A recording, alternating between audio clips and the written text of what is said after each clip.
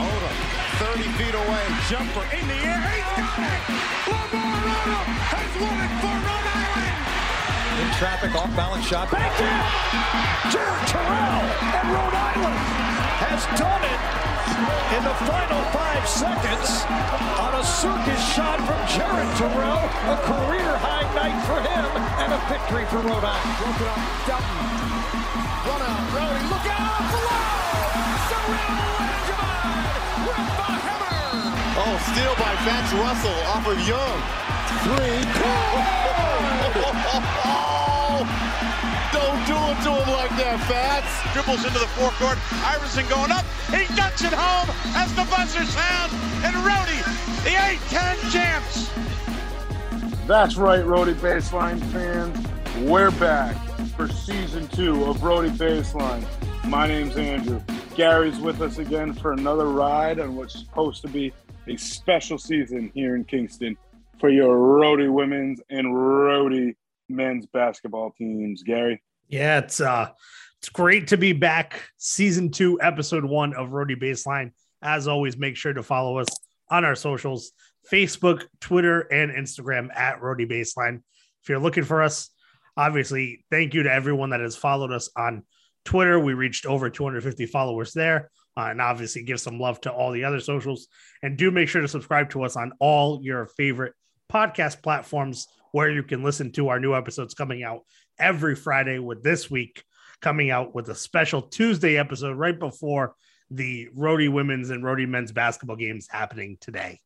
Yes, Gary, but before we get started with our episode, that is a special episode with interviews with a couple of special guests that we have with us today in season previews, we'd be remiss not to thank all of our first responders, our nurses, our doctors, our firefighters, our police officers, the university as a whole, from the new president, from Thor Bjorn, all the way down to the basketball team and the arena ops.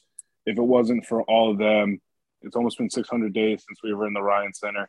And if it wasn't for them, we wouldn't be able to get through there. So we want to give a special shout out to all of our first responders and the university as a whole for making this night possible.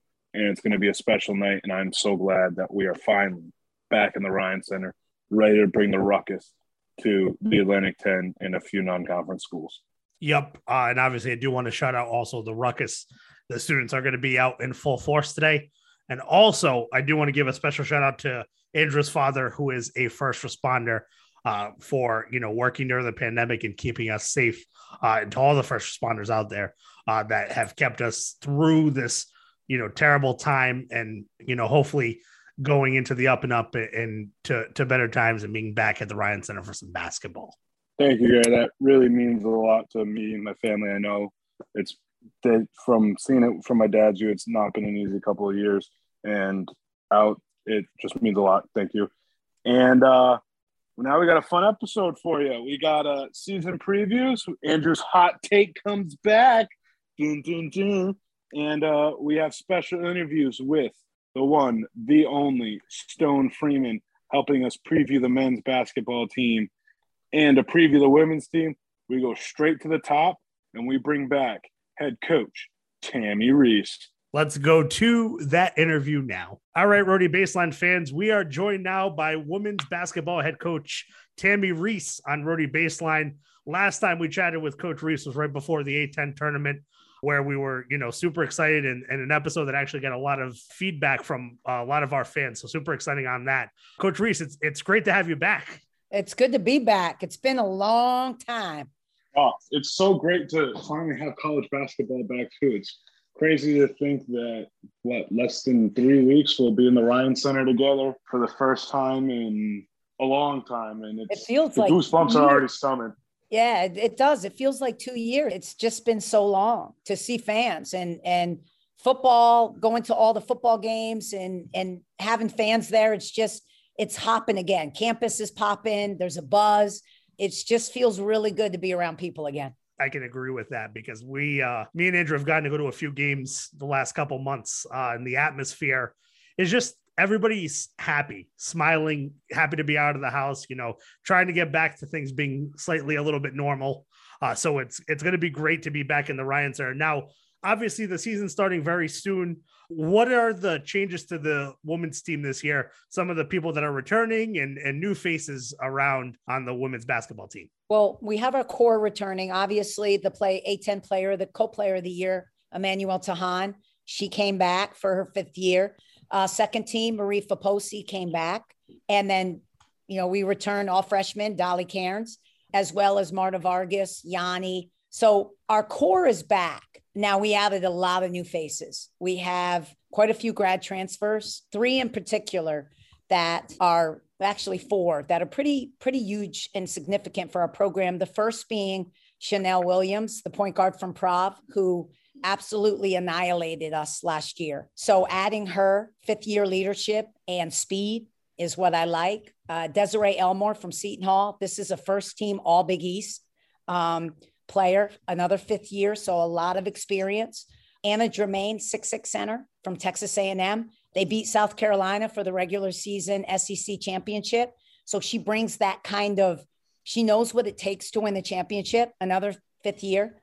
And then Rebecca Demeke from NC State, who beat Louisville and won an ACC championship. And Rebecca's a true sophomore.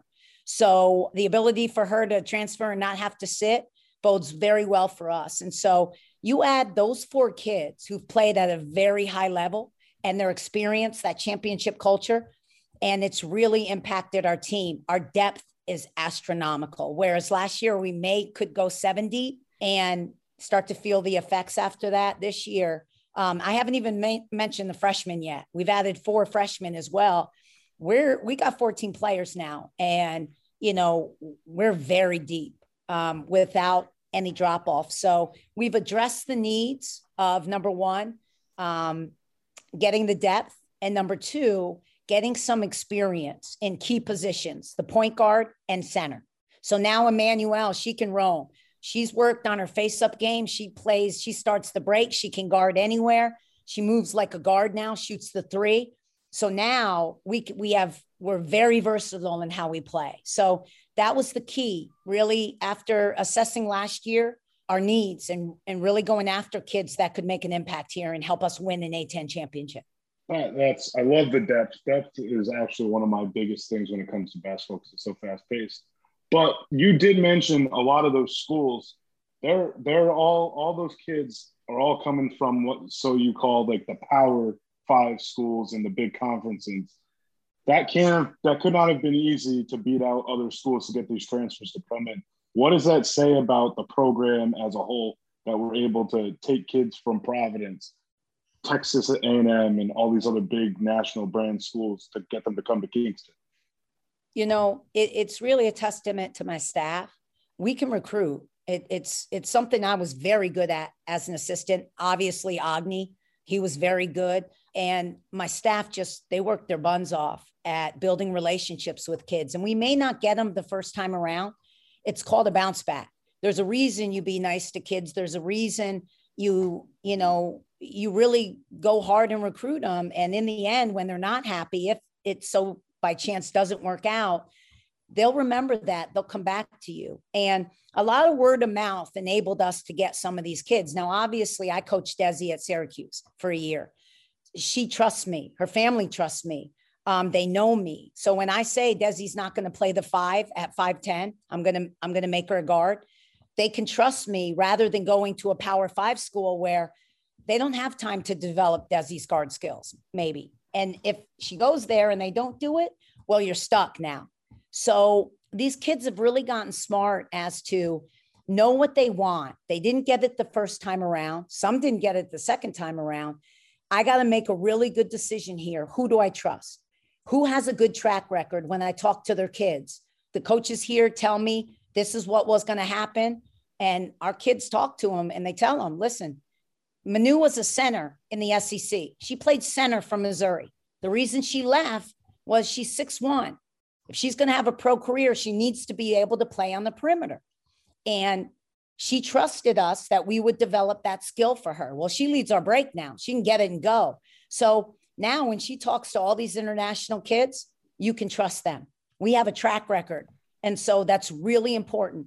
We make it a point that we don't lie to kids and we don't burn kids. And that's great. Trust is a huge part in recruiting and all that stuff. But speaking of recruiting, we had a lot of rule changes this year. What are your thoughts on the name, image, and likeness, and how does that affect your day-to-day tasks or being there for the players when they need advisement on that? I'm all for it. It's a very delicate balance that you don't lose the feel of collegiate athletics. Obviously it's a business. Schools make a lot of money off these kids. And so I think if it's done right, if the institution and the coaches have control of their team and their players, it's part of my job is to help grow young women, build their brand, so to speak. So now they just don't have to wait to start building that brand. Start to build their brand on how they want to market themselves, camp businesses. How can they make money now? If they don't want to get a 9-to-5 in the off season, I start my clinics, my camps, and really help them build that brand. And, it's not, I think, as impactful in the women's game yet as it is in the men's game, especially football and basketball. But you are seeing some big endorsement deals for some young women, not necessarily all stars. It's twins. Are you marketable for certain products? And that's just educating our players on what they love, how they market on social media, how they build their brand, and then going after what they want. And then balancing that with, don't forget the we. Suddenly it becomes a me. You're talking pro now, where a lot of pros, they shoot up all the balls, they score all the points because they want all the endorsement deals and make as much money as they possibly can. You've got to be very careful with that. So I think, if you mentor your young women right, they don't lose that family and that we when they're trying to build their own brand. It's a really delicate balancing act. Now, kind of switching gears and similar to that, obviously your idea of giving happened, I would say, I think now it's been about 2 weeks. And you guys did a phenomenal job of raising funds for the women's basketball program. I'm pretty sure, and you can correct me on this, that you guys did lead in donations. I know myself and Andrew at the last check, I think you guys were at over $125,000. And I know that you did a lot of special things with the players, coaching staff, even Thor Bjorn getting pied in the face. How excited does that make you feel that you have the support of, the fans and athletics around you to be able to get that many donations, one of the highest donations in the athletic department? We did. We actually, we got the highest monetary amount in the athletic department. I think women's rowing had the most donors give back, which is a testament to all their young women. But we can't grow as a team, compete for championships if you don't have resources. And, that's where the fans, boosters, alumni, all those people that give back to us enable us to give our players, our student athletes, the ability to compete for championships. And, we're not the richest school. And so we have to we got to do a lot of work in fundraising. If, we were blessed to get a man to donate for 5 years, enough to charter us in conference for 5 years. And people say, oh, well, you're spoiled, a charter, you don't need that. You can fly commercial. Well, when you're trying to get a championship and you want your kids in class to get a 4.0, the benefit of having a charter, of getting someplace and getting home that night so the kids can be in class and rested and recover for a turnaround where you have to play 24 hours later, that's really important. And when you're competing against people who do have it, Dayton, St. Louis, UMass, people that their kids, they're well rested, they have all these things. The day of giving for us is huge because it enables us to get those resources, the money we need to make improvements in our program to compete for championships. Everyone says, oh, we want a championship. You got Red Sox jerseys on, Yankees have the biggest bankroll. It's easy to buy players. When you got money, you can buy championships and you have all the resources to do it. Look at the poor, who was it? The Oakland A's, when they put the analytics in and they had that. So, we just want, and we thank for the Day of Giving. We thank God that so many people give to us, and we appreciate it to no end because it's enabled us a new locker room, which helps in recruiting to no end. Kids walk in there now and they're like, whoa, this is nice. Practice facility coming. Oh my God, you should see it. It's ridiculously beautiful. Charters. So everything our competition has, we have. So now, what is it? Do you like the coaches more?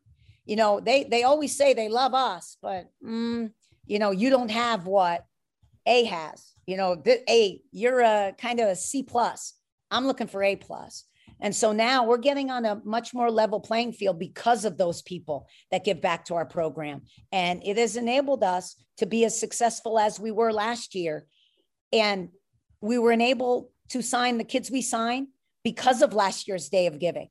All the things we were able to do with that money, those recruits came and said, this is beautiful. We'll come here. And we beat out some great BCS schools for those kids. So it really, Day of Giving was huge. And, you know, I wanted to make people smile and laugh and do something special. If you're going to donate money, let's do something fun and give you a shout out, not just a thank you, but let's pie some people in the face and have a good time doing it. It was a great team bonding day, and it felt good to pie Thor in the face. I'll tell you what. He's a great sport. Was it whipped cream or shaving cream? Oh my God, it was whipped cream. And we smelled like rotten babies for like 3 hours. It was disgusting. Someone said you should have done whipped shaving cream because it doesn't stink. And the sun was out and you start to smell like spoiled milk. You're like, oh my God, this is disgusting. But, you know, when we were done, we all ran in and quick showered, but it was fun though. We had a good time. But I couldn't agree with you more about how Charters and the practice facility is massive. Just look at this past weekend with the football team and the videos that you saw of the kids, how excited they were about getting to use the Patriots plane. I have a fully believe that is going to help Coach Fleming with recruiting, and not only just them, it could help you guys. The fact that one of the richest men in the world helped little old Rhode Island out. So who knows where that could lead us to, which is great to see. It is. And that was just such an incredible thing for the fellas. But, you know, Mr. Kraft, that was just the nicest thing I've ever seen. You know, really, that made their year. That's a special thing. You don't get to get on a Patriots private charter very often. That's like a once in a lifetime thing. And it was special, but things like that, it means a lot. It really does. It helps you, especially the social media aspect of it, and word gets around. Suddenly your school is a hot topic. It's a buzzword, and you start trending. And that's important nowadays. We know that. You brought up team bonding, and that leads me to my next thing. Obviously, the fall is big for getting the players accustomed to the system and on the court. But a few weeks ago, you got to bring the team to the Connecticut Sun game, and you had one of the players talk to them. I saw that. What did that mean to you to have a professional WNBA player talk to the team? And how have you been able to manage the team building for this season coming up with so much expectation? You know, first thing we talked about, and we said as a staff, we took this from Shaka Smart, and he said this to his staff. He wanted his staff to spend the most time with their kids and really focus on team building, family, and bonding. And he was going to lead the country in that, have the best relationships with his team. And that was what was going to be important to him. And we took that same philosophy coming out of a COVID year where it was so horrible that you couldn't spend any time together other than practice. And so every 2 weeks, we built something in, whether it be physically or a mental challenge or whatever it was. We had Beach Olympics one day when the team. I saw that. That was cool. And we spent the day doing all kinds of games on the beach. There was people out there. We did tug of war and spike ball and all different things, ate lunch together. I had a team barbecue at my house. We did, they did a haunted house last Saturday, and we're scared to death. West Greenwich, I think Field of Screams, and they loved it. And they just did that. I wanted it to be the team, but we do a bunch of different things where we try to spend as much time as we can after workouts, individuals, coaches. We just sit, we talk. Could be a half hour about what's going on with them. You know, that's one thing I would say our staff is unbelievable at. Kids will text me, call me, conversations at night. That is special. And you form a bond that cannot be broken, even through the most adverse situations. You'll know if you're a weak team, you have no chemistry. You'll find out real quick when adversity hits and you break apart and you're trying to micromanage putting fires out because you don't build that strong bond. And that's something we focused on from day one coming back was we're going to spend a lot of time with these kids. They're going to spend a lot of time, not just because we can, but we've got to get chemistry started earlier this year. Last year, we had no preseason. It showed in our first couple games. We only had like 4 weeks of practice. As a group, before we started playing, we didn't hit our chemistry till around Christmas when we had those 3 weeks to really get together, get healthy and practice. So from day one now, we focused on that. And I think it's going to pay huge dividends because our team is very close. They all enjoy each other. And, you know, they get snippy here and there, competition wise, but, you know, they'll fight for each other. And when they'll attack. It's funny. We did something called spirit animals.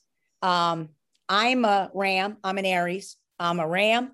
And then my yang is a hummingbird because I got so much energy. I'm zippy. So every one of our kids had to do research about who's your spirit animal. What is it? And then you got to explain to us why. So, and they took this to heart. Like they found their spirit animal. They told us why it represents them. And it kind of clues you in as to how they see themselves. And now, okay, if they are that animal and they're saying these characteristics, well, now I know they're a little shy. They're an introvert. I can't attack them. So things like that, you know, and then I'm going to give them this. We're going to have this team thing we do with their spirit animals on the t-shirt and their names. So if you see us on the court and I'm screaming panda or chicken or fox or lion or wolf, you'll know. They're like, what the hell are those plays? No, I'm talking to my kids. You don't know what kid, because I'm not using any other names. It's their spirit animals. And so just things like that just try to connect each other as tight as we can be.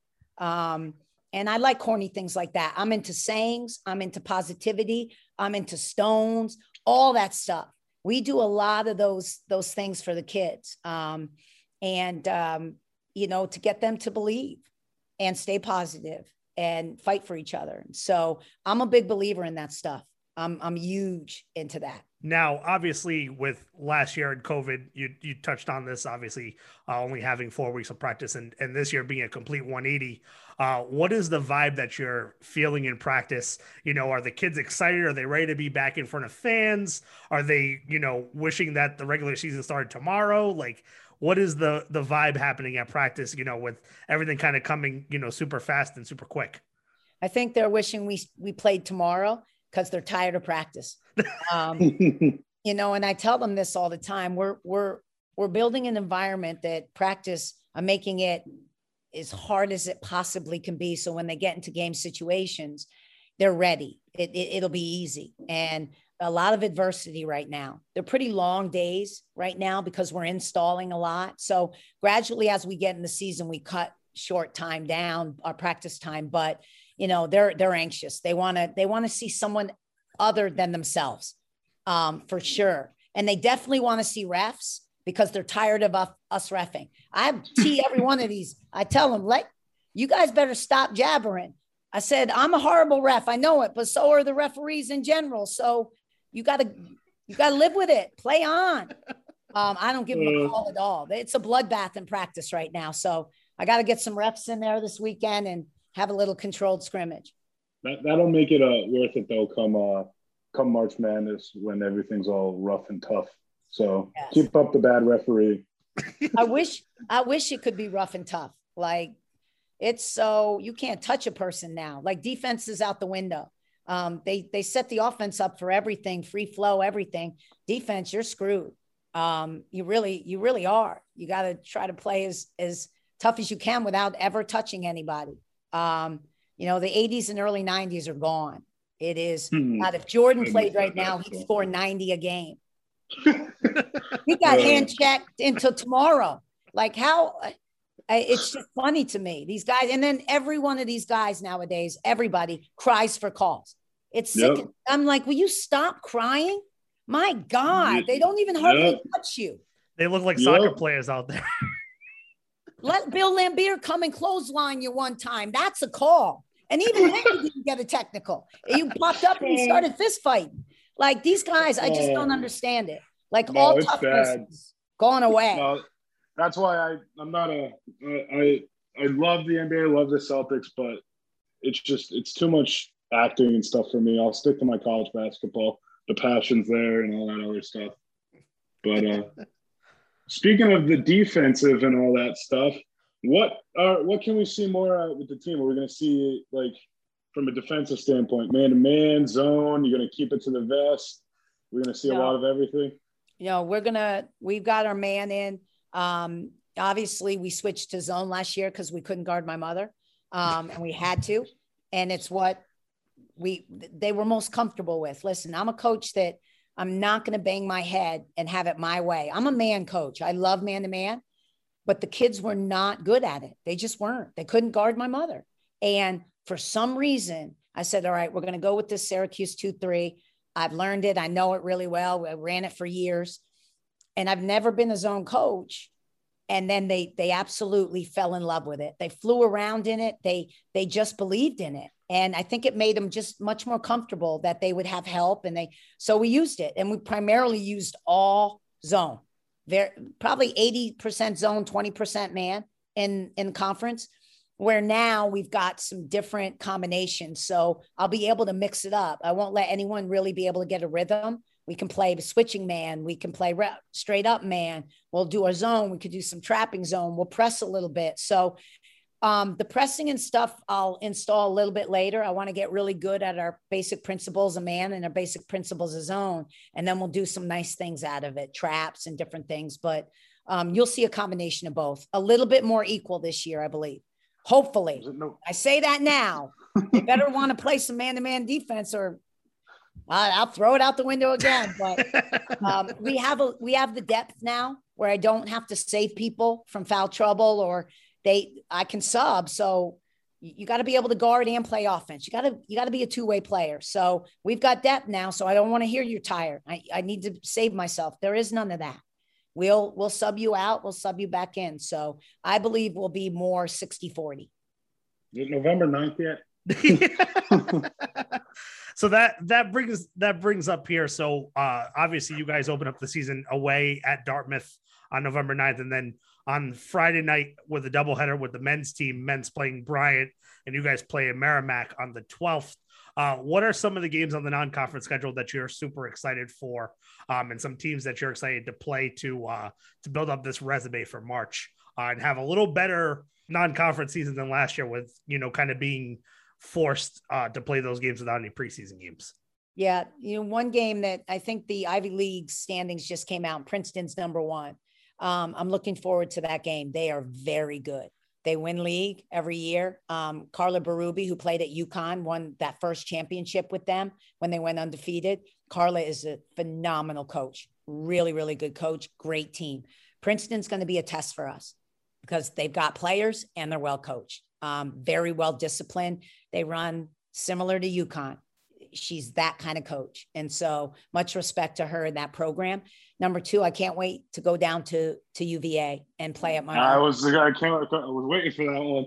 Yeah, it'll be special. We'll be in their Cavalier Classic and play UVA in Long Beach. So Long Beach is they do a lot of different things as well, pressing, zone presses. So it'll be a test for our team. They love to press. It'll be two tough games on the road. But I'm really looking forward to those two games.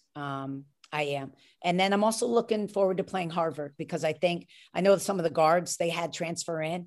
And again, they're going to be a pretty good team. we lost a couple games this year that we were supposed to play 2 more BCS schools, and they backed out at the last minute. And I think we were all both in the fight with Desi Omar over that kid. And then once we got her, they said, we're not playing. So they're scared. They're scared. I wanted another good test of a good BCS. Maybe not.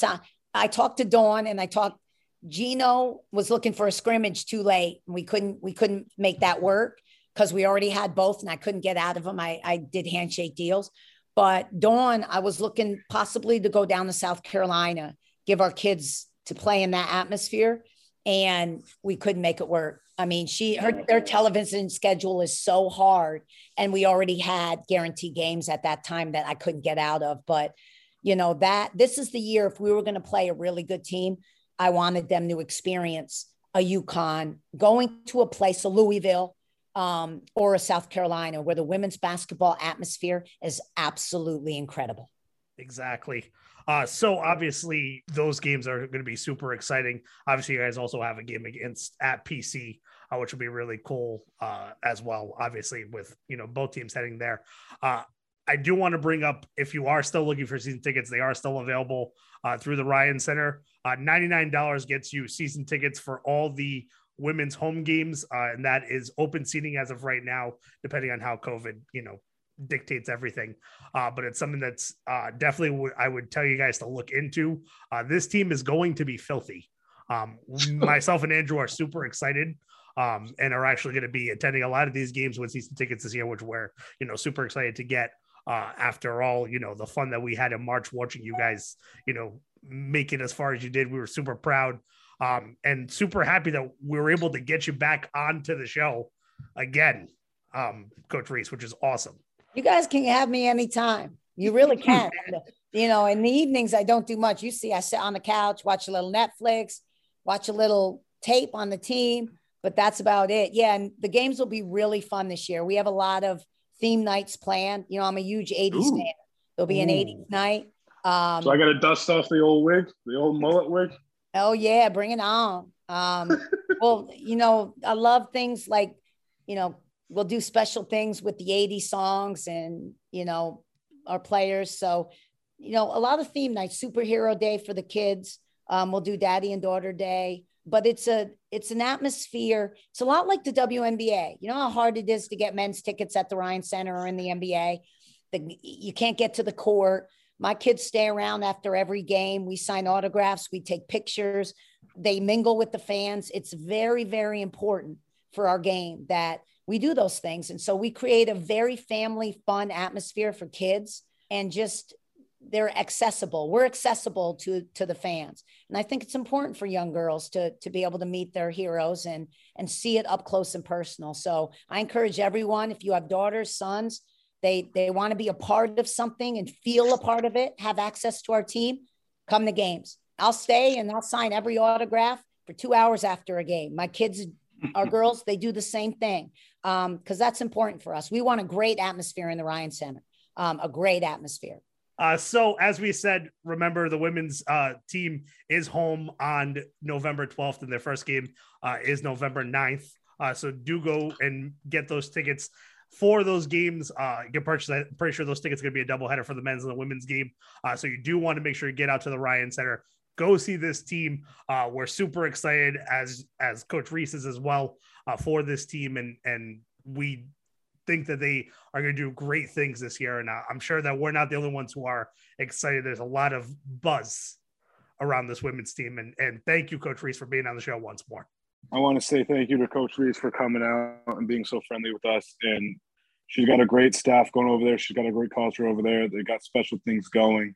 And I think there's a few things that she brought up that I would like to touch on. I think one of the biggest things is the fact that she was able to bring in transfers from these so-called Power 5 schools. She has Anna Dramamine from, forgive me if I mispronounced her last name, from Texas A&M. She's brought in a couple of transfers from Providence College and Seton Hall. Those are big basketball schools. And to have that experience on this roster with the talent that she's bringing back next year, it's just huge to see. And it's going to be definitely great to see how this team does. One player I'm definitely interested to see have a breakout year is Catherine Cairns from the sophomore this year. That's going to be big. And it's just going to be an interesting year and probably a historic season for the URI women's basketball team. Yeah, this team is going to, prove a lot of things, probably make some history along the way as well. Great culture that Coach Reese has down in Kingston, and, no excuse to not go see your women's team this year.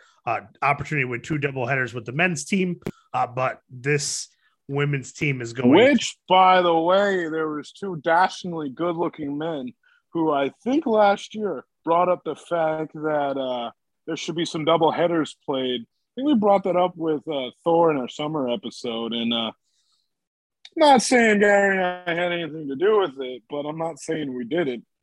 Yep, I can't lie to you on that one, Andrew. I think we might have sparked things there, but this women's team is going to make history. You do want to make sure to get down, take a look at what Tammy Reese has done with the transfers, the returning players, the freshmen. There's so much to be excited about for women's basketball in Kingston. But with that, it is now time to go to the men's team and to our previews there. So we were lucky enough to chat with play-by-play announcer Stone Freeman for the URI Rams. Let's go to that interview now. All right, Rhody Baseline fans, we are now joined by the world famous, not so many words that I can bring up, the lovely play-by-play commentator for the URI Rams on ESPN Plus, the amazing Stone Freeman has joined Rhody Baseline for the second time and for our first episode of Rhody Baseline. Stone, it's great to have you on, talk some men's basketball hoops today. Yeah, this time of year, I'm excited. Thank you guys for having me. I love everything that's going on social media. You two are doing an excellent job. I'm happy to see you guys back in the Ryan Center too. So thanks, really. This is it's always great to talk to you too. No, I mean, it's always great to have one of the few people that know more about the team than Gary and I do. So I don't know. I wouldn't sell yourself too short. You guys get the fan perspective. I got to try to develop some type of analysis perspective. The two of you do really an excellent job. So thanks. So I appreciate that. We appreciate that, Stone.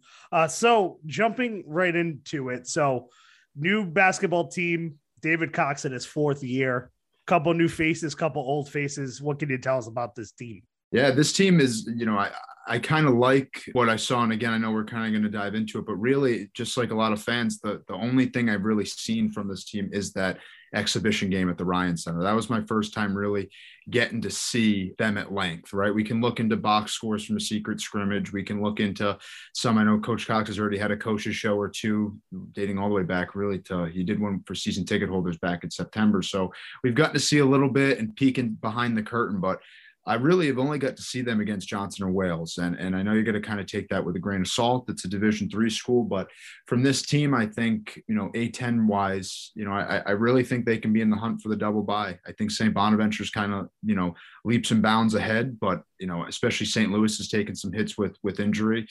I look at those standings and where I'm projecting this team is where I see 3 through 7. I see a lot of change over there. I see a lot of toss-up games that if Rhode Island can take advantage of some road trips during the middle of their A10 slate, we might be looking at a double bye. And I know there's plenty of games left to go. We still got the whole non-conference slate. We haven't even tipped off against Boston University yet, but this is a team that's got some potential. I like them a lot. I think there's experience. I think there's depth. I've always loved Coach Cox, X's and O's, recruiting-wise. I'm really excited to see what this team can do, and I think they can turn some heads, especially where they were projected early on this season. Yeah, I completely agree that after watching them against Johnson and Wales, they looked good, made me believe what you saw of the St. John's secret scrimmage box score, but they looked good, like they're on a mission to make up for the disastrous end to last season. And if you get a team that believes, it could be dangerous come the non-conference schedule. And like you said, St. Louis lost Javante Perkins. And I think, and not for nothing, the team went 8-9 deep in the scrimmage. Cox said after the game that Sebastian Thomas was going to be part of the rotation. You still aren't we don't even know if Alan Bertrand's going to come back at all this year. And that's a whole nother weapon that you got off the bench again. Yeah, there's definitely depth to this team. And I think that's something that hurt Rhode Island down the stretch last year. And I think, you look at historically the really good Rhode Island teams of this new type of culture that came through with Dan Hurley and now is, followed through with David Cox, and depth has been there, right? And I know you guys are really familiar with those teams, but that 2016 team keeps coming to mind. Again, I know that's they were preseason, had a little bit more hype around them, and I get all that. I'm just comparing it depth-wise, right? They had a lot of guards. They had two really good bigs in Hassan Martin and Karan Iverson. I see some similarities there. That's it. It's just a team that's got some bigs to them. They got a really good front court, I think, with the Mitchells both being healthy. And then when you add a guy like Ish El-Amin to a pre-existing backcourt with young Ish and Jeremy Shepard, I think that makes the bench look a little bit deeper, right? I think those having Antoine Walker, Malik Martin come off the bench. And then I even thought Jalen Carey, I think, can find a role on this team if his minutes aren't as much maybe as we saw last year, or the bulk of the load isn't on him in a starting capacity like he started last year. I think there's some depth to this team that Rhode Island hasn't seen in a while. Now, obviously, you dive in a little bit. From what we know the starting five is, we're thinking Jeremy Shepard, Ish Leggett, Ish El-Amin, which is going to be really confusing to have youngish and newish. Mm-hmm. And then both the Mitchell twins for the starting five. Do you think that having both Mitchell twins being able to play in the seniority of Ish El-Amin, who played excellent defense in the Johnson and Wales game, and then an Ish Leggett that I swear overnight grew muscles, got mm-hmm. bigger, stronger, more confident in there. And then you throw in the seniority of Jeremy Shepard to kind of piece everything together. Is that something that can kind of start the fire and look at a team that was preseason ranked as 7th, but potentially could amount to a little bit more? Yeah, I mean, you hit the nail on the head. And I know I'm dreading only one aspect to this season, and it's having to be a play-by-play guy that has two Ishmaels and two Mitchells on the court at the same time. And to a certain degree, if Malik Martin comes in and you have Malik Martin and Makai Mitchell, there's a lot of M's going on. There's so much on this team. That's besides the point. But, Stone, don't freak yourself out already. No, You haven't done your sheet yet. I can only imagine how many marks it's gonna have. I was thinking of this the other day, and I said the good thing is, right, the two Mitchell twins are each going to wear a different number. We know that, right? That's how basketball works. And Ish El-Amin and Ish Leggett, one is a senior, one is a sophomore, so I'll be able to differentiate that way. But yeah, I think this starting lineup, again, I'm just really excited to see, and I'm excited to see them this week really hit the ground running. To play Tuesday and a Friday to start the season. I saw John Rothstein had a tweet out about how a lot of these smaller schools are trying to avoid playing smaller schools in comparison to who's going to play in like that championship classic on Tuesday evening. I think it's like Duke and all the big blue bloods, but for a lot of fans, right, we just want to see them play. For these teams, they're longing to have some type of normalcy. I mean, we didn't play the first game of the season last year until Thanksgiving, I think, right? It was that Bubbleville started or the Wednesday before Thanksgiving. I mean, that's late. Imagine telling us this year that we have to wait 2 more years. I mean, 2 more weeks, right? I mean, come on, you're killing us. So to have 2 games right off the jump, I think is a good early test.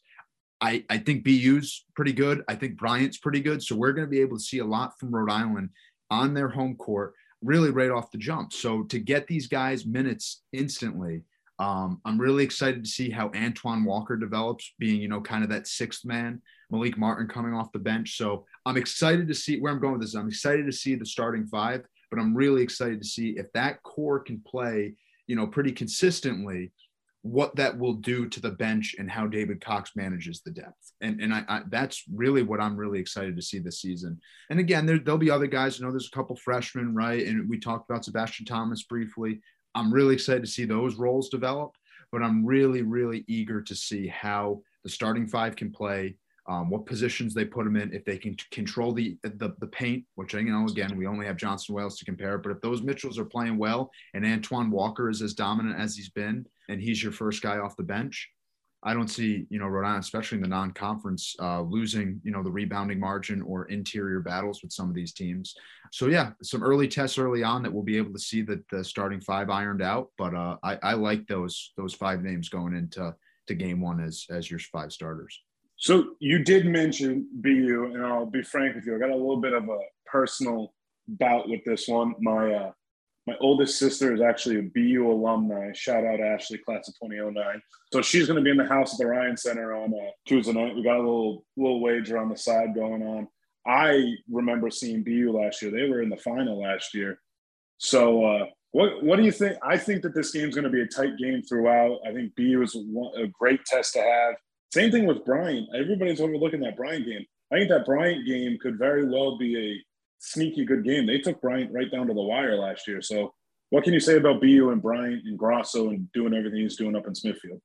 Yeah, I mean, and again, I haven't dove too deep in the interest of transparency, and it's only because yesterday started a stretch where I have like 6 broadcasts and 8 games and a doubleheader next Friday, and football now beats UMass. So now next week's shout out to your Rice Soccer. Yeah, for at this point beating Davidson and heading to the semifinal. Shout out to them. Shout out to Stone for having to go to the game and do all the fun stuff there. Yeah, loved it. But yeah, I'll dive really into BU all day tomorrow in the office. But I think they are 2 really good tests, and I think Jared Grosso and Smithfield and we've been there before, right? So I can kind of say this, right? You're just hoping, if you're a Bryant fan, that this guy sticks around, right? Because I mean, he's so well put together as a speaker, as a communicator, as a coach, as a recruiter. He's got New York connections, right? He spent some time at Iona. He spent some time at Fordham. So I mean, he's so well connected, and I really have liked what I've seen him transform just the culture at Bryant. So to have 2 early tests of teams that are picked in the top half of their conferences, and this was a Dan Hurley thing. I think it was probably, I want to say 2017, 18. They start off with like UNC Asheville at home. And again, it might be one of those quote unquote bye games, but it's a team that's picked to finish first or second in their conference. It's not a rollover game, right? So you have to pay attention. And what it really does, and I think if you're looking at it from David Cox's sake, where you're focused on winning that game, but you're also focused on getting your team back in the routine of normal game day atmospheres, right? So what does a Tuesday home game look like now, right? Because this is different. No fans in the Ryan Center is one thing, but also the routine, the off-season routines, right? They had a full off-season this year versus last year. Also, in terms of players going to class, everything isn't virtual like it was last year necessarily, right? A lot of people are back in person and going to dining halls and things like that. I mean, that is the side of this that you got to get back that routine too. Which is why an exhibition game matters, right? Throw the opponent out the window. The Rams have to do a film session and all that, which I know they did before, but now you start to see routines develop again. And this is where I'm really excited to see Tuesday. Not only get fans back in the Ryan Center, but that feel of this is a legit season now again, right? We haven't felt this way since March of 2020. So it's been a while. But yeah, 2 early tests. I like Rhode Island's chances in them, obviously, right? But it's not roller games. And Andrew, I think you kind of alluded to it, right? It's not somebody that you can overlook. So to have those opportunities early on in schedule will pay dividends. And it's kind of a softer non-conference slate, for lack of a better term. And just Rhode Island, I think historically has had some tougher slates, but just opportunities to get some W's, to get some momentum and hopefully start the season off 2-0. I think it's a great point that you brought up about Grosso staying. I think he was a very smart man for not taking the Fordham job. I think the biggest key to that Bryant game is going to be if Peter Kiss can end up playing. I know he's been battling some sort of injury, and if he can play, that drastically changes that game on Friday. Yeah, that's a game that you see a lot of times, and most coaches, understandably so, because they want to keep some of those connections to themselves. But Grosso a couple times will tweet out over the last few years that teams now are scheduling Bryant, and then quickly before the non-conference schedules go final, they're dropping these games. And I think it's because we saw it a couple of years ago. Bryant went to Iowa and went toe-to-toe with a top 5 Iowa team. They end up losing, but it's those games that kind of open your eyes and go, hold on, wait a second. This team, there's something about it. And it starts normally with the head coaches, especially at a school like Bryant that's small in numbers, right? It starts with what culture the head coach is bringing. And Jared Grosso's got it. There ain't many flaws to his playbook. So be interesting to see how his life transpires over the next 6 months, but his team is going to be really competitive, not the best team in the NEC this season. Now, obviously, another point that I do want to bring up, you were talking a little bit about culture and, getting back into the routine. I know myself and Andrew were very surprised, and I'd love to get your take on this. The Rhodey Ruckus attendance for the exhibition game was very surprising. And I'm not saying that in a way, we know how exhibition games go. You know, people look and they say, well, it's just an exhibition, doesn't mean anything. But is that something that we should be excited for? Do we think on Tuesday, you know, when the students are able to come back, you know, in waves and that, you know, take over the Ryan Center and make it an atmosphere, make it a tough place to play as we always do? Yeah, I mean, I think it's a good point, right? And again, it's no fault of anybody's, but exhibition games are like that, right? There's kind of that preconceived notion of the game don't matter, right? To the team it matters, but for the average ordinary fan that's not you two guys, me, right? Big time roadie people, big time college basketball people. I think you see that across the board. Historically, those games don't have a great attendance, but the students showed out. And I think it's one of two things. One, I think it's a credit to the university's athletic department as a whole. I think right now we are in an interesting phase where I know people are longing for another NCAA tournament run. And I know really the last full year, 2020 was a disappointment because I think the Rams would have had to have done a lot of work in Brooklyn if they wanted to get to the tournament. They won 20 games, but they'd fallen off with that loss to St. Louis at home. They lost to Dayton in blowout fashion, granted the number 3 team in the country. But historically now in this last 5-year window, football has a lot to do with it. Women's basketball and that turnaround has a lot to do with it. Men's basketball, you know, being a top 4 finisher, you know, 3 out of 4 years going into the pandemic. These are all things that change a culture. And that's what's happening here at Rhode Island. My expectation, a Tuesday and a Friday to start the season, I think you'll see some pretty good attendance, right? And I think that's probably what the university is expecting. But I think this is something that David Cox deserves credit for, Jim Fleming deserves credit for, Tammy Reese deserves credit for, Thor deserves credit for. I mean, we're seeing a new resurgence. And again, it's no fault of anybody's, and I don't want to overgeneralize, you know, too many Rhode Island fans. But if you look at guys like us, right, that are part of a new, the last 5-year graduates and whatnot, right, there's a new expectation than the people that graduated from, say, 2008 to 2014. I mean, there's just a different type of feel for us because we've seen teams playing an NCAA tournament. We've seen football go over 500, right? So now to have these fans, and now the second part to this is the fans that are in attendance now, think about it, right? If you're a freshman right now, you've had your senior year of high school taken away from you, and now you're still fighting the remnants of a pandemic. If you're a sophomore, you had your senior year of high school taken away, and you had your freshman year of college. So you really have 2 classes of students that have not experienced a roadie game day. That's why, and if Rhode Island can capitalize on this and win some of these non-conference games to start, you will start to see that snowball effect, and, you know, 700 to 1,000 students will become the norm, just like it was in 2016, 17, 18, when NCAA tournaments were the norm. And playing off that culture aspect that Cox mentioned in his post-game press conference, how much do you think the staff changes with TJ getting promoted, Coach Sutton leaving, bringing in the new assistant coaches? How do you think that all affected all this culture change and all that stuff? Yeah, I think right now, and we saw it with Dan Hurley too, right? Because Cox is a disciple of Hurley in terms of this new Rhode Island regime. But Dan Hurley historically had really good assistant coaches. I mean, Luke Murray was top notch. David Cox was top notch. When he brought in Tom Moore for a year, he's top notch, right? Jimmy Carr was great. Dave Cox has had, you know, really good assistant coaches. John Carroll was great. Kevin Sutton is one of the better coaches and communicators that you're going to find in college basketball right now. And now he's finding some people within, right? Promoting TJ in his tenure here, who has a unique perspective as playing for Jim Barron, playing for Dan Hurley, coaching with Dan Hurley, and now coaching with David Cox, right?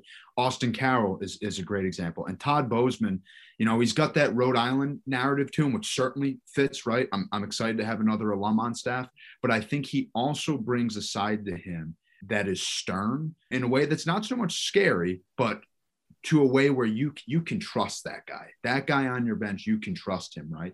And the same thing goes, every assistant coach has something to their own benefit. I think Austin Carroll and TJ Buchanan, their youth, right? And kind of younger guys, one having a Rhode Island connection, one that's just his dad's a basketball lifer and he's a basketball lifer. You start to see them, they can connect with the team, right? And these are things that, again, Dan Hurley had it with his staffs. Dave Cox had it with his, or has it with his. I'm really excited to see Todd Bozeman, though, a guy that has coaching experience at the highest of highs, has been through a lot as a coach, right? I mean, there's no hiding his past, but a guy that is, you know, come back to his alma mater now after historically, but he's been around forever, right? So you have a lot of basketball lifers. You have a lot of guys that have seen a lot of basketball, and they all seemingly have some connection back to the DMV. So in terms of recruiting, I mean, how else can you sell a two transfers like the Mitchell twins? What other better way than to sit down and say, hey, I literally grew up exactly where you grew up. I've seen players that have gone through this before. Let's give you a new home. And Dave Cox has done a really good job now in the transfer portal too. So long story long, I think culture-wise, the program is in, some of the best shape we've seen it in a while. Now, obviously, we did talk a little bit about the starting lineup. There's a couple players I want to bring up. One player has very Rhode Island ties and actually proved himself very well in the JWU game, that being Sebastian Thomas, who played for Bishop Hendricken, your alma mater, and, just looked very confident out there. And to think that he's a freshman scares me. Oh, yeah. I mean, David Cox said something in his post-game presser after JWU that, had a lot of people like wide-eyed, and he made the comparison to Jeff Dowtin, right? And I know he's got a lot of work to do because Jeff, for my money, is one of the, if not the best point guard that has come through Rhode Island. I mean, he really was, just look at the run he made as a true freshman to help beat Creighton and win the A-10 tournament in 2017. So to have that comparison is a lot, but what I see Dave Cox's analogy to is he's really calm out there. And Jeff had that about him too. If you remember Jeff Dowtin, even in games that he wasn't performing well, or games that, like that Creighton game where he dropped like 20-something points in the NCAA tournament, his demeanor was calm. This kid, Sebastian Thomas, had 5 steals in the first half, so he's defensive minded. And then to just give some publicity to some Rhode Island folks, he fits Jamal Gomes' build at Bishop Hendricken to a T, and that is borderline what David Cox's entire mentality is, which is kind of defensive-minded. We might have to grind out some games, but we're going to win on the defensive side of the ball and push it up in offense with a lot of pace. He's no stranger to this. And to come in with the plan of being a redshirt and now to be thrown into, minutes, that takes a lot of mental strength too that I'm sure he's going to have to overcome. So there's some pressure on him just in terms of, his role is going to change. But again, I think it's an opportunity and an opportunity that he's deserved now because, again, I'm not in practice every day. But if the coaching staff feels, that he should be playing instead of using a redshirt year, that shows that he can be a direct contributor to a team or else they would preserve it. So they got to see something in him that's pretty special. And now to jump into it, outside of the 2 games that we've already talked about in the Providence game, because we all know that the Providence game is a whole different animal in our non-conference schedule. What games jump out at you, and what do you think the prospects are of the chances of playing Boston College twice in a week, definitely in this year?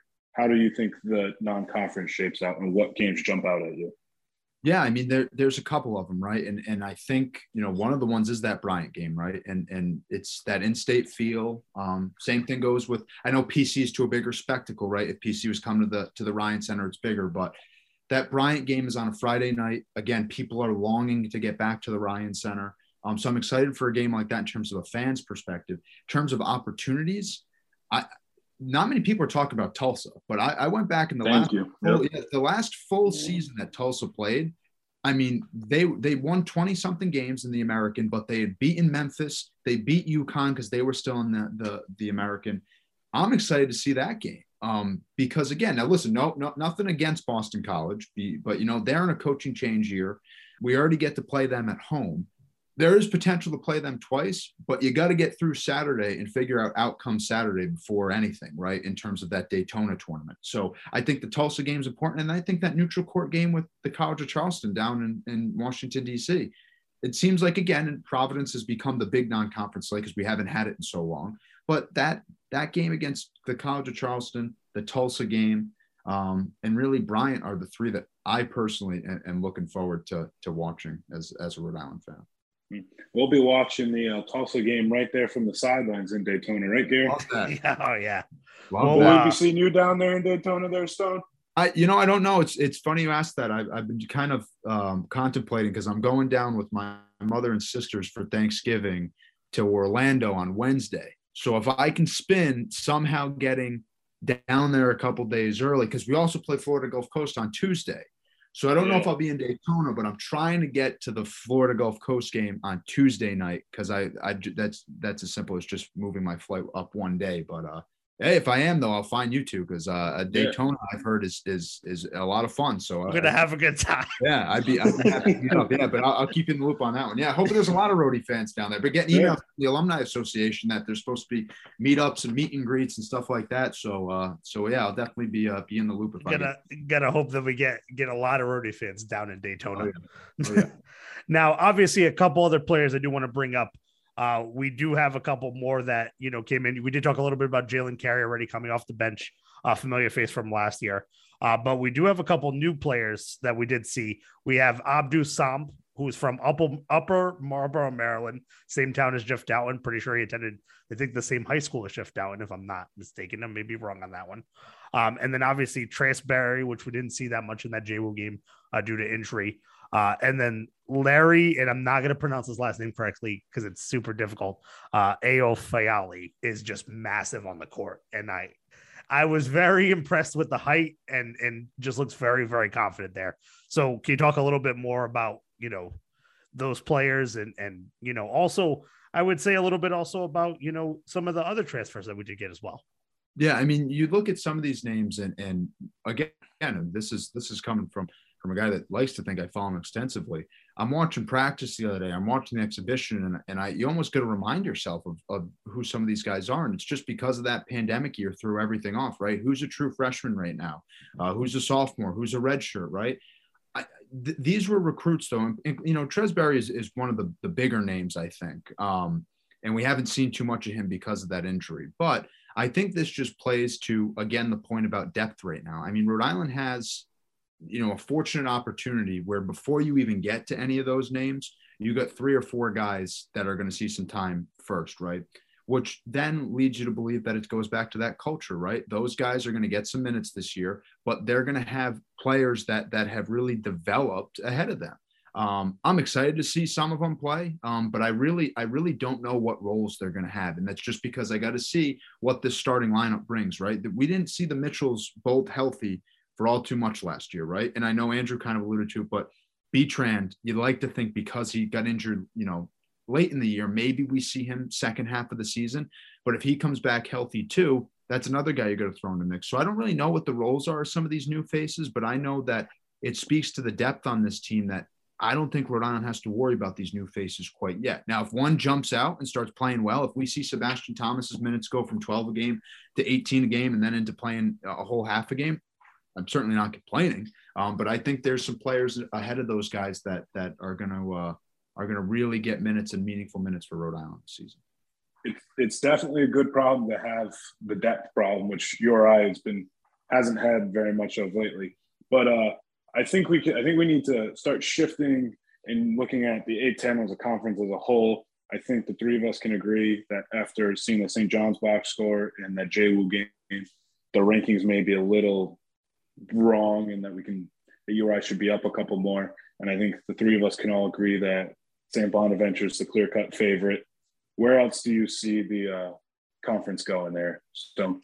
Well, I think this year, and this is something that, you look at 7, right? And then you look at 6 and 5 and 6 ahead of you, and even up to 4. I think VCU's 4, right? I think it goes St. Bonaventure, Richmond, St. Louis, VCU, Dayton. There's somebody else. Probably Davidson. I think it was Davidson. Rhode Island, UMass, somewhere around there. Anyway, where I'm going with this is, especially with St. Louis's injury problems, I really think, the difference between 3 and 7, the margin is not very much. And I really will too. I'll give credit when it's due. I don't think Rhode Island is maliciously at 7. I think there's a lot of coaches too that don't really know what the middle of the conference looks like, right? We know that there's some teams that are going to be at the bottom, right? Fordham. Right. Poor Fordham. Don't know that, right? George Washington, I don't think is going to be too good this year, right? There's some of those clear cuts. There's some clear cuts at the top that you guys are alluding to, i.e. St. Bonaventure. But what's really going to make or break Rhode Island's season in the Atlantic 10 are those road games in the quote-unquote coin toss games on the road against UMass this year, right? What do you do there? When UMass comes to the Ryan Center, what do you do there? I don't know who their conference pairings are, so I'm still trying to map out where we got to go on the road. But that first conference game, December 30th at home at the Ryan Center against Dayton, that even is a huge game for URI because that's a team that's right around you in the rankings. And the one win that you can get December 30th, means just as much if you beat Dayton at home on February 28th, right? So you have to start off strong and win some of those middle of the pack coin toss games on the road. And that's the difference between 11-7 and 12-6, or 12-6 and 13-5, and finding yourself the 4 seed with a double bye in Washington, D.C. come A10 tournament time, and being the 6 seed and only getting the bye to Thursday. So there's a lot of different scenarios that I think is really going to affect St. Louis through Rhode Island. And really the first 2-3 weeks of the conference schedule into the middle of January, we'll start to see, some shakeups in the middle of those standings. So realistically, as we move forward, everybody would love an NCAA tournament bid, but would you characterize this season as a success if URI is able to make the NIT and host an NIT game, or make it a few rounds of the NIT? Or would we want this season to be NCAA or bust? I mean, I think it's a difficult question. I think because, again, we are part of a new type of, in terms of who we were as students before we became graduates, where the NCAAs were what we expected. And then again, 2020 was kind of a tease because they win 9 straight at one point. They're getting votes in the top 25. They got humbled a couple times when you have to face Dayton, right? But really, they, for a while, were the second best team in the conference. And the only reason why they were number 2 was because Dayton was light years ahead at number 1. And in a league like the Atlantic 10, that's historically a multi-bid, 2020 looked like they were getting a bid, right? Until the wheels kind of fell off. I think this season, postseason, is an expectation for the team, right? I don't think I'm speaking out of turn to say that the culture in the program believes that they're a postseason team. With that said, though, what do postseason teams do, whether that's the NIT or in the NCAA tournament, is they win on the road, they win close games, and they win conference games that they should win, right? And I say that because there have been some teams, not just Rhode Island, teams in general, that they do. They drop a game in the middle of February that at the moment doesn't seem too important. And then it drastically affects all these metrics that are taking into consideration that, by the way, the metrics are moving every year to work against the Rhode Islands of the world. And the metrics are working for the Minnesotas and in the middle of the pack Big 10 schools, in the middle of the pack Big 12 schools. So there's a lot. And I don't envy being a scheduler, or an assistant coach at a mid-major or a high mid-major like a Rhode Island in the Atlantic 10. That's a tough job because metrics throw everything off, and you might have a 21, 22 win season. And if your Ken Palm is in the 70s, you're not getting to the NCAA tournament. It's that simple. And then you have to be a bid stealer come conference tournament time. So roundabout answer, I think the expectation is probably to make a postseason if you ask somebody within the program. But I think logistically speaking, it's a tall task for any mid-major to come in as the 7th best team preseason wise and to try to fight for a postseason bid. I think the cards are stacked against you to a certain degree. And then following up on that, with all like the conference shakeups going on across the college basketball landscape, what are you thinking about the A10? Should we try to add some schools, try and boot some out like the Fordhams of the world, or do you see any of the big top teams leaving the conference anytime soon? I don't quite know. And I don't know that quite yet, just because I think the American has a belief that they're football heavy, right? And we see how football heavy really drives the bus, right? And everything. So the American having some switch up is something to keep an eye out for. With that said, though, a team like Wichita State, right? What do they do in the next 18 months? What do they do in the next 2 years, right? Where they don't even have football. They join the American to take a shot at UConn and Memphis and Houston and these big schools that are now Cincinnati that are now going to be within the next 2 years in different conferences. I don't know is the answer. But what I do know is this. If I'm a conference like the Atlantic 10, I think they kind of got something in their back pocket that a lot of teams don't. And that's if Temple does decide the football things don't make any sense, the A10 will welcome them back, right? We'd love another school in Philadelphia, right? We'd love to be in other people's homes and stuff like that. So I think the Atlantic 10 can use this to their advantage over the next 18 months. But I really think the best answer is time's going to tell, because this is changing literally by the minute right now. And I'll wrap it up with what we did last year when we had John Stone. I want your A10 tournament champion, how many bids we're going to get, and a Final Four prediction. Oh boy, you're already doing this now? Come on. I got my Final Four. No. Stone, don't listen to Andrew. I'm going to make it a little easier for you, right? All so right. I'm looking to get your final record that you think URI is going to do their ranking in the A10 tournament and your A10 tournament winner. That's we'll keep it. We're not going to go into Final Fours. We'll have you on closer to March Madness. Close to that. I think Rhode Island can win 20 games. I really do. And I think that's their non-conference schedule will help them a bit. But to me, there's no reason why they can't win 9 games in the non-conference slate. I really believe that. And I think they're going to win anywhere between 11 and 13 games in conference play, right? And that's where I talked about kind of the coin flip games, right? What games do you win against those middle of the pack teams? Do you squeak one away from St. Bonaventure or Richmond? I don't know, right? Because I got to look more into them, but I do know that they are better than you, right? Just roster wise, they're better teams than you. So I like to think they can win 20 games. I don't know how many losses that leaves you with. So I'm going to have to cop out there and just tell you that I think they're going to win 20 games. I think they're somewhere between 4 and 6. I really do. I think they're a higher middle of the pack team, if that makes sense. I don't think because we've seen this before, right? And I keep coming back to that 2020 season, but that 2020 season, they lose to Richmond at home to start the A10 season, but bounce back by beating VCU twice, one on the road, right? In a true road game.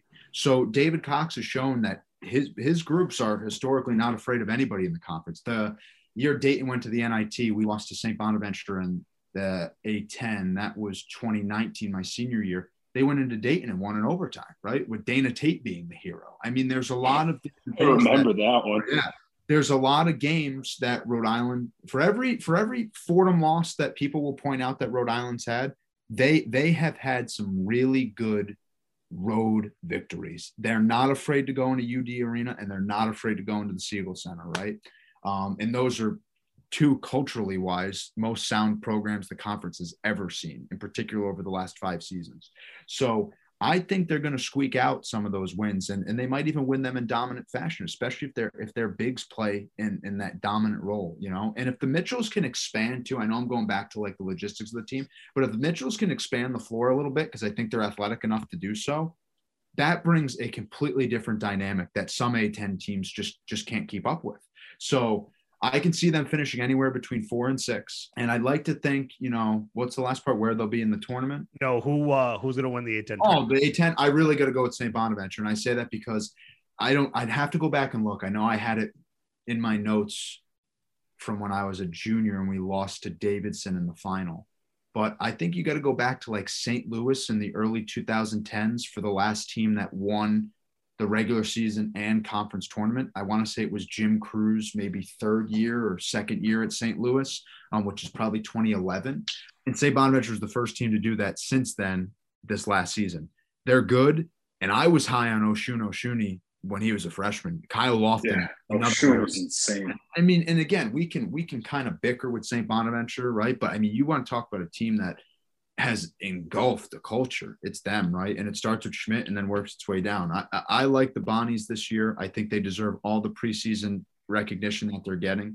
But yeah, I can see that team as a team that wins the regular season tournament, and then comes conference tournament time, and the Bonnies travel well, especially around St. Patrick's Day. They are no matter where that A10 tournament is, you can find the Bonnies bars. Trust me, they are a great fan base, and I think they'll have a strong presence in Washington, D.C. So I get the Bonnies probably winning this conference.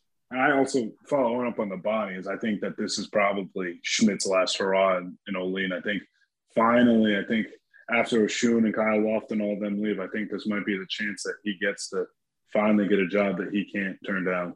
All I was going to say about Schmidt is that if I'm Boston College, I'm just kicking myself, because no matter what you offer him this year when you fired Jim Christian, he wasn't leaving. This is the best team he's probably had at St. Bonaventure, but they've turned on him, his alma mater, like 3 times, right? And now you're looking at a guy that you want to talk about building a program. He made the blueprint himself, right?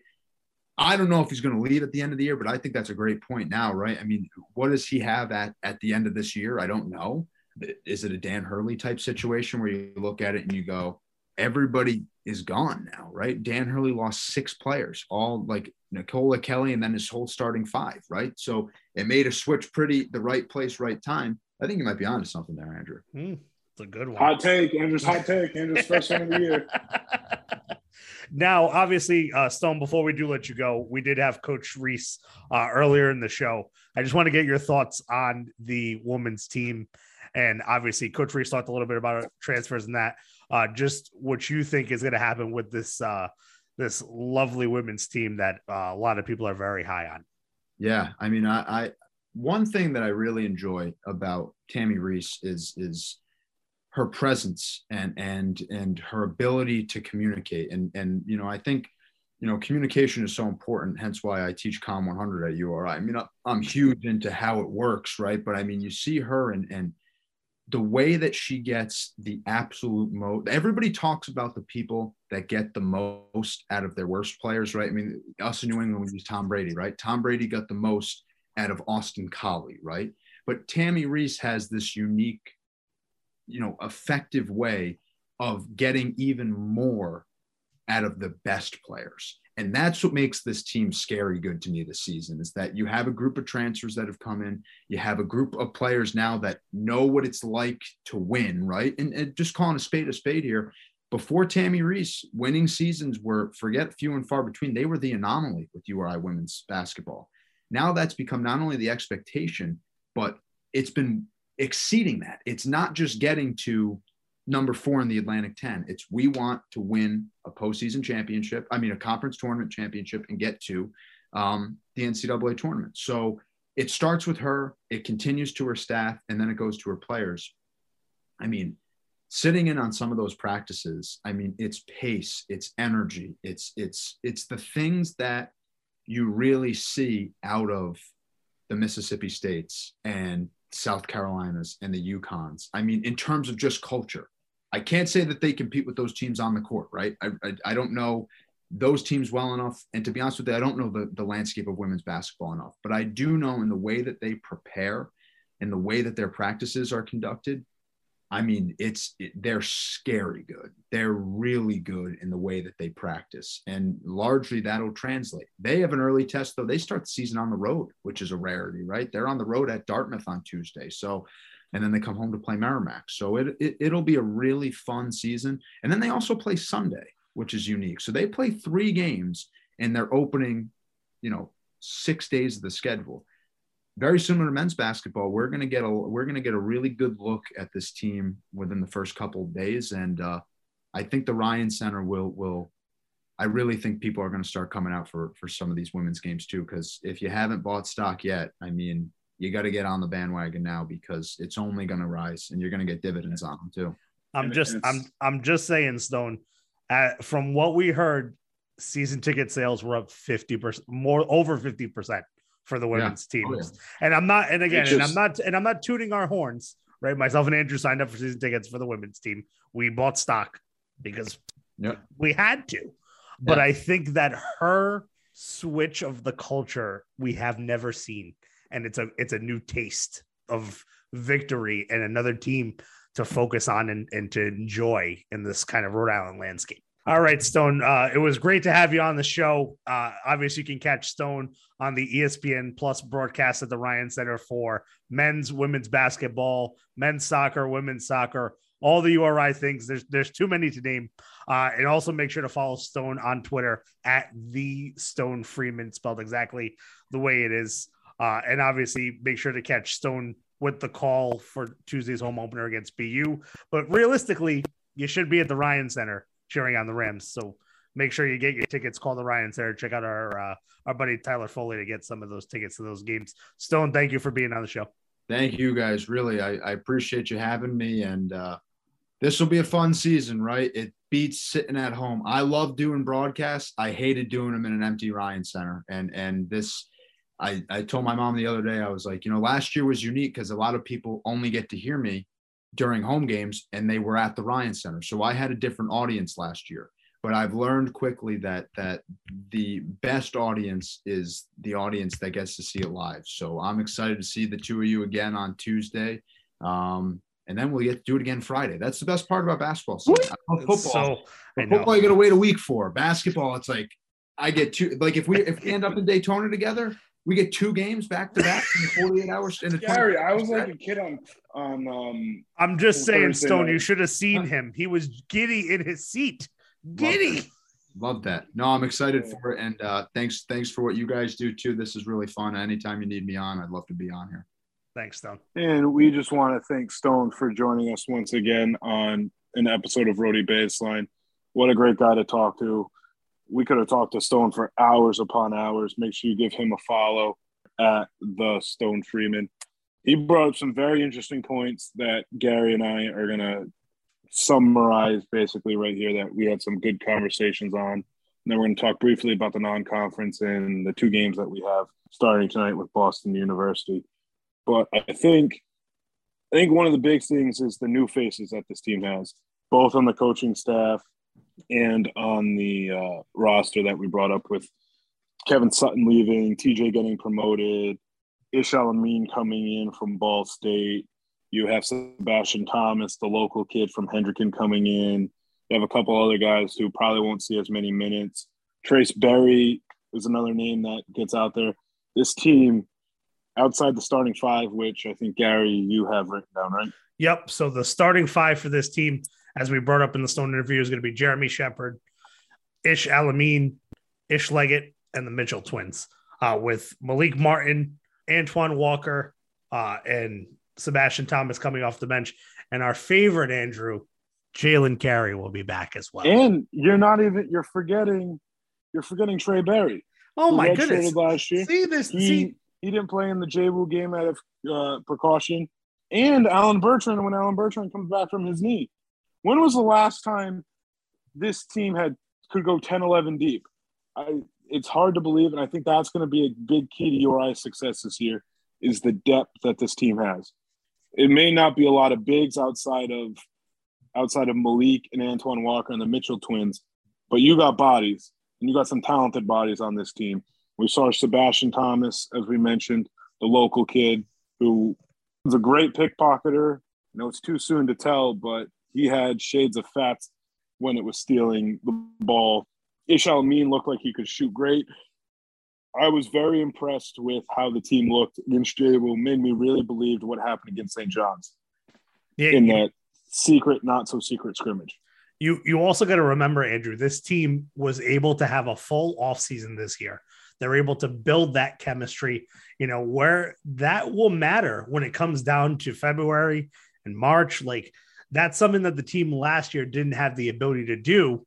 And now they were able to get a full off season, get back into the swing of things, have fans in the Ryan Center, all important things that will only benefit this men's basketball team. And I think you hit the nail on the coffin right there with 2 points. I think the fact that they were able to have the whole off season, they were able to have the camp, they were able to build camaraderie, they were able to work out with each other all summer, they were able to stay active. You got to think last year they weren't probably playing as much basketball as they were this year. I think the other thing that you said is the fans, Gary. We were there on Thursday night against JWU. It wasn't anything.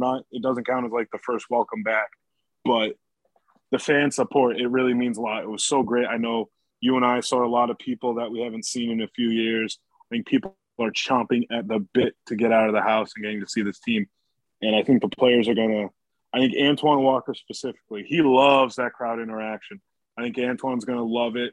I think Ish, look at it this way. Ish Leggett hasn't played in front of a college crowd. He hasn't played in front of a crowd since high school. He's going to love that when he plays BU tonight. I'm just saying, Andrew, just when JV grabs that microphone and screams out, it's going to bring goosebumps down my spine.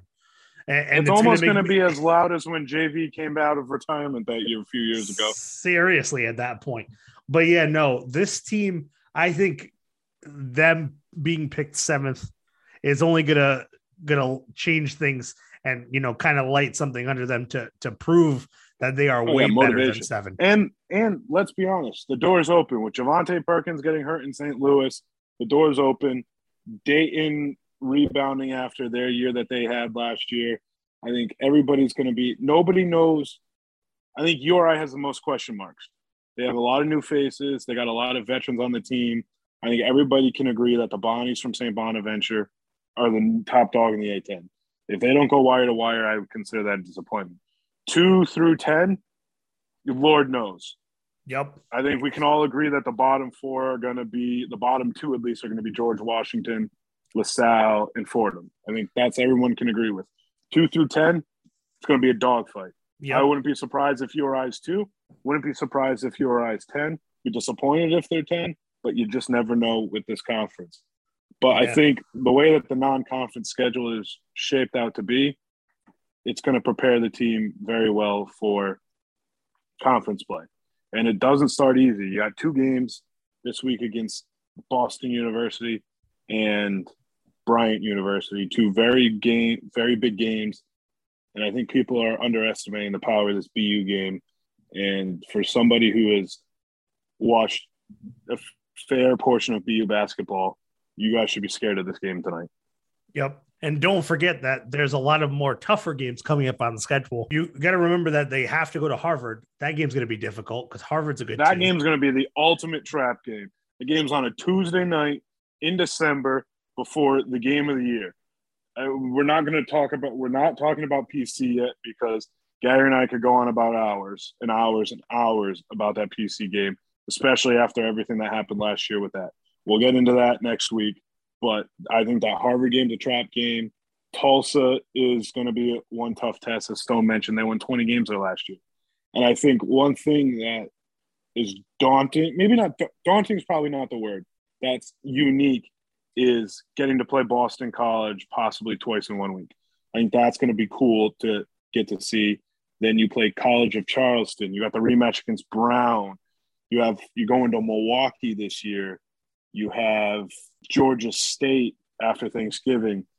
Nothing like URI in that Saturday after Thanksgiving matinee. That's always a tough game, no matter who you're playing. And when you play Sacred Heart this year, there's not a lot of big names on the schedule this year, but it's a lot of tough games on the schedule, Gary. Yeah, you can't also forget, and you brought up that Brown game. Brown didn't even get to play last year because obviously the Ivy League didn't play. And, URI still looking for revenge for that loss 2 years ago at the Pizzatola Center. And that game is the last conference game before we get to A-10 play and Dayton comes to town.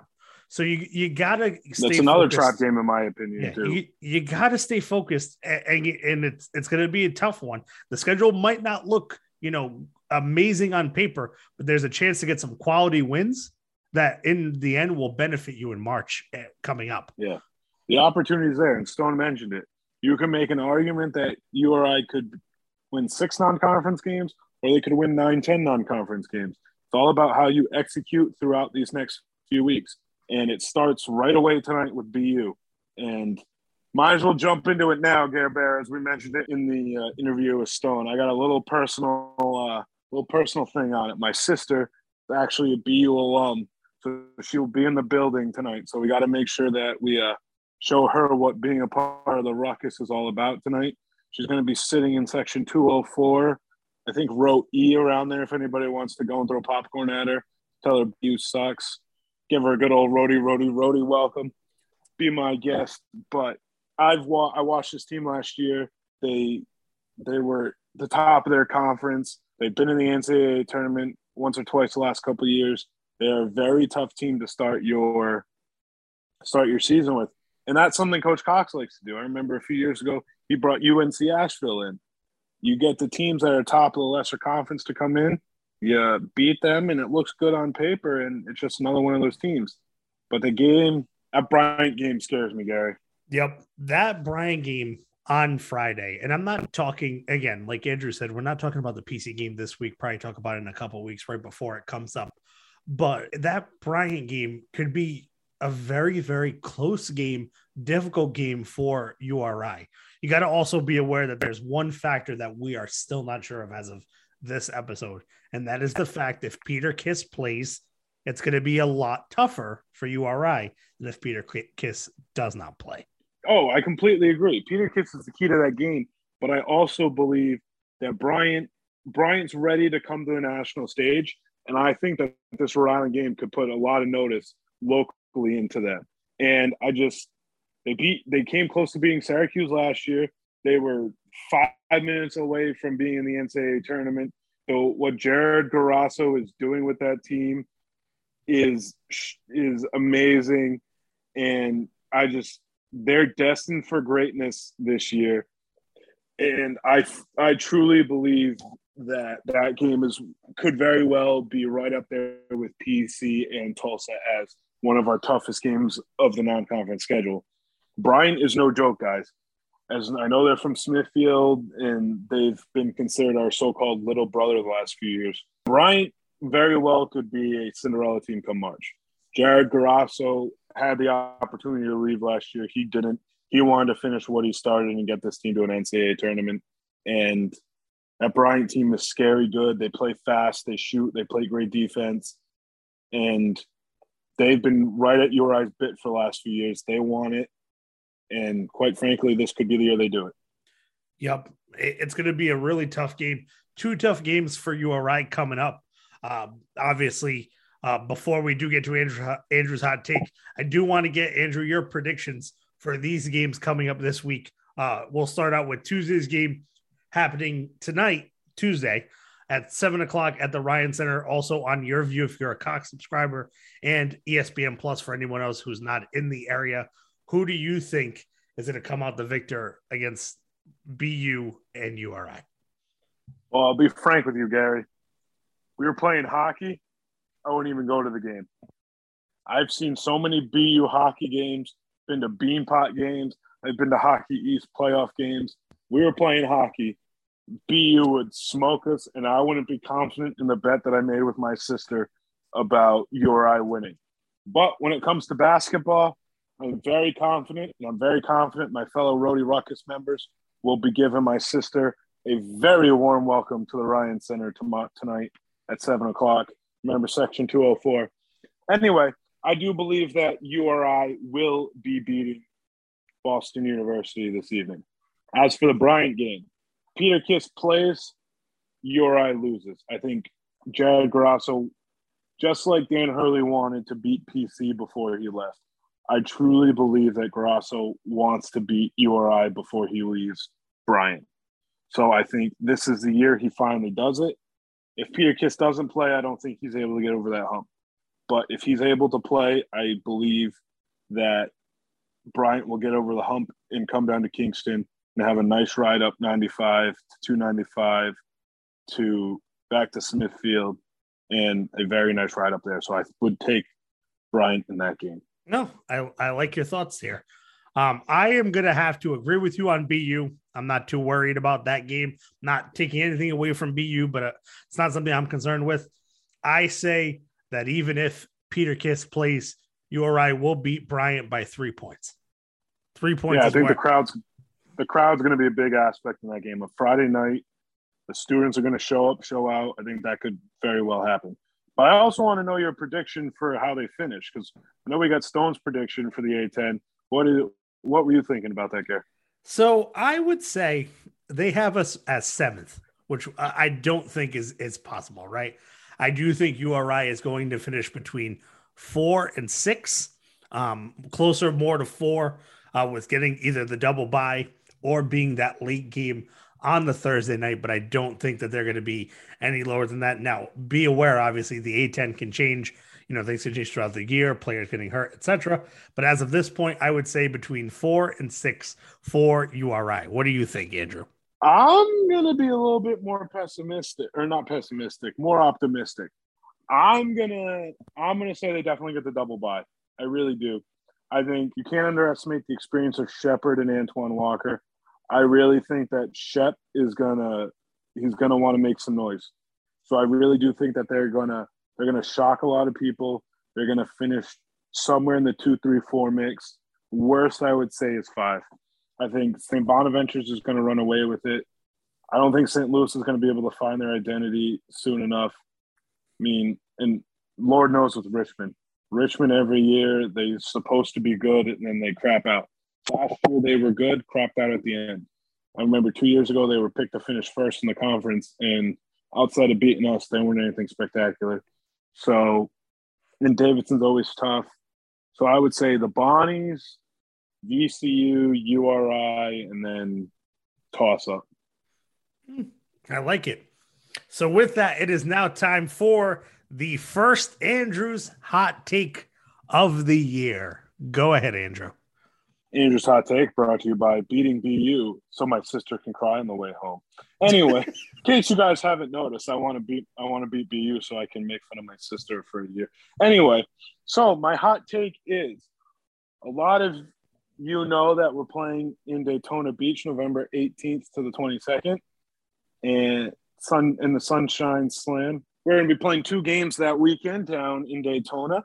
We're going to be playing Tulsa and either Boston College and the University of Utah Utes. But little do many of you know, the wonderful boys of Rhodey Baseline will be taking the trip down to Daytona. So, Rhodey fans, we want you all to get down to Daytona. We want you guys to buy Gary and I a beer. We want you guys to talk to us, have fun with us. We're going to be doing a lot of cool content down there for the podcast. So make sure you keep an eye on Twitter. Follow along with our trip. It's going to be a great thing. Gary and I every year try to go on a trip somewhere that's on the basketball schedule. It's going to be a great time. Hell, we might even go live from Topgolf on Friday afternoon. You never know with Gary and Andrew. Yep, that Andrew's right about that. So obviously, you do want to head to Daytona Beach for the Sunshine Slam. That's happening November 20th and the 21st in Daytona Beach, Florida. And obviously, if you do come down, say hi to us. We're very friendly, willing to talk to you guys about Rhodey Hoops if you'd like. And aware. Drink. Definitely willing to drink. But be aware that we will possibly be doing some content down in Daytona Beach. So you do want to keep up with our socials on that. Now, don't forget, URI has a game tonight against Boston University. That game happening at 7 p.m. at the Ryan Center on ESPN Plus. And your view if you're a Cox subscriber. And then Friday, a doubleheader of games. So URI versus Bryant Hammonds at 6 o'clock at the Ryan Center on your view, ESPN Plus, and at the Ryan Center. And then the Rhodey women's team, after playing away at Dartmouth tonight, good luck to them. They will be at the Ryan Center at 8:30 p.m. on Friday for a game against Merrimack. We will chat with you guys next week. And as always, go ahead, Andrew. For the first time this year, I've been waiting all summer since March to say this, baby. Go Rhodey!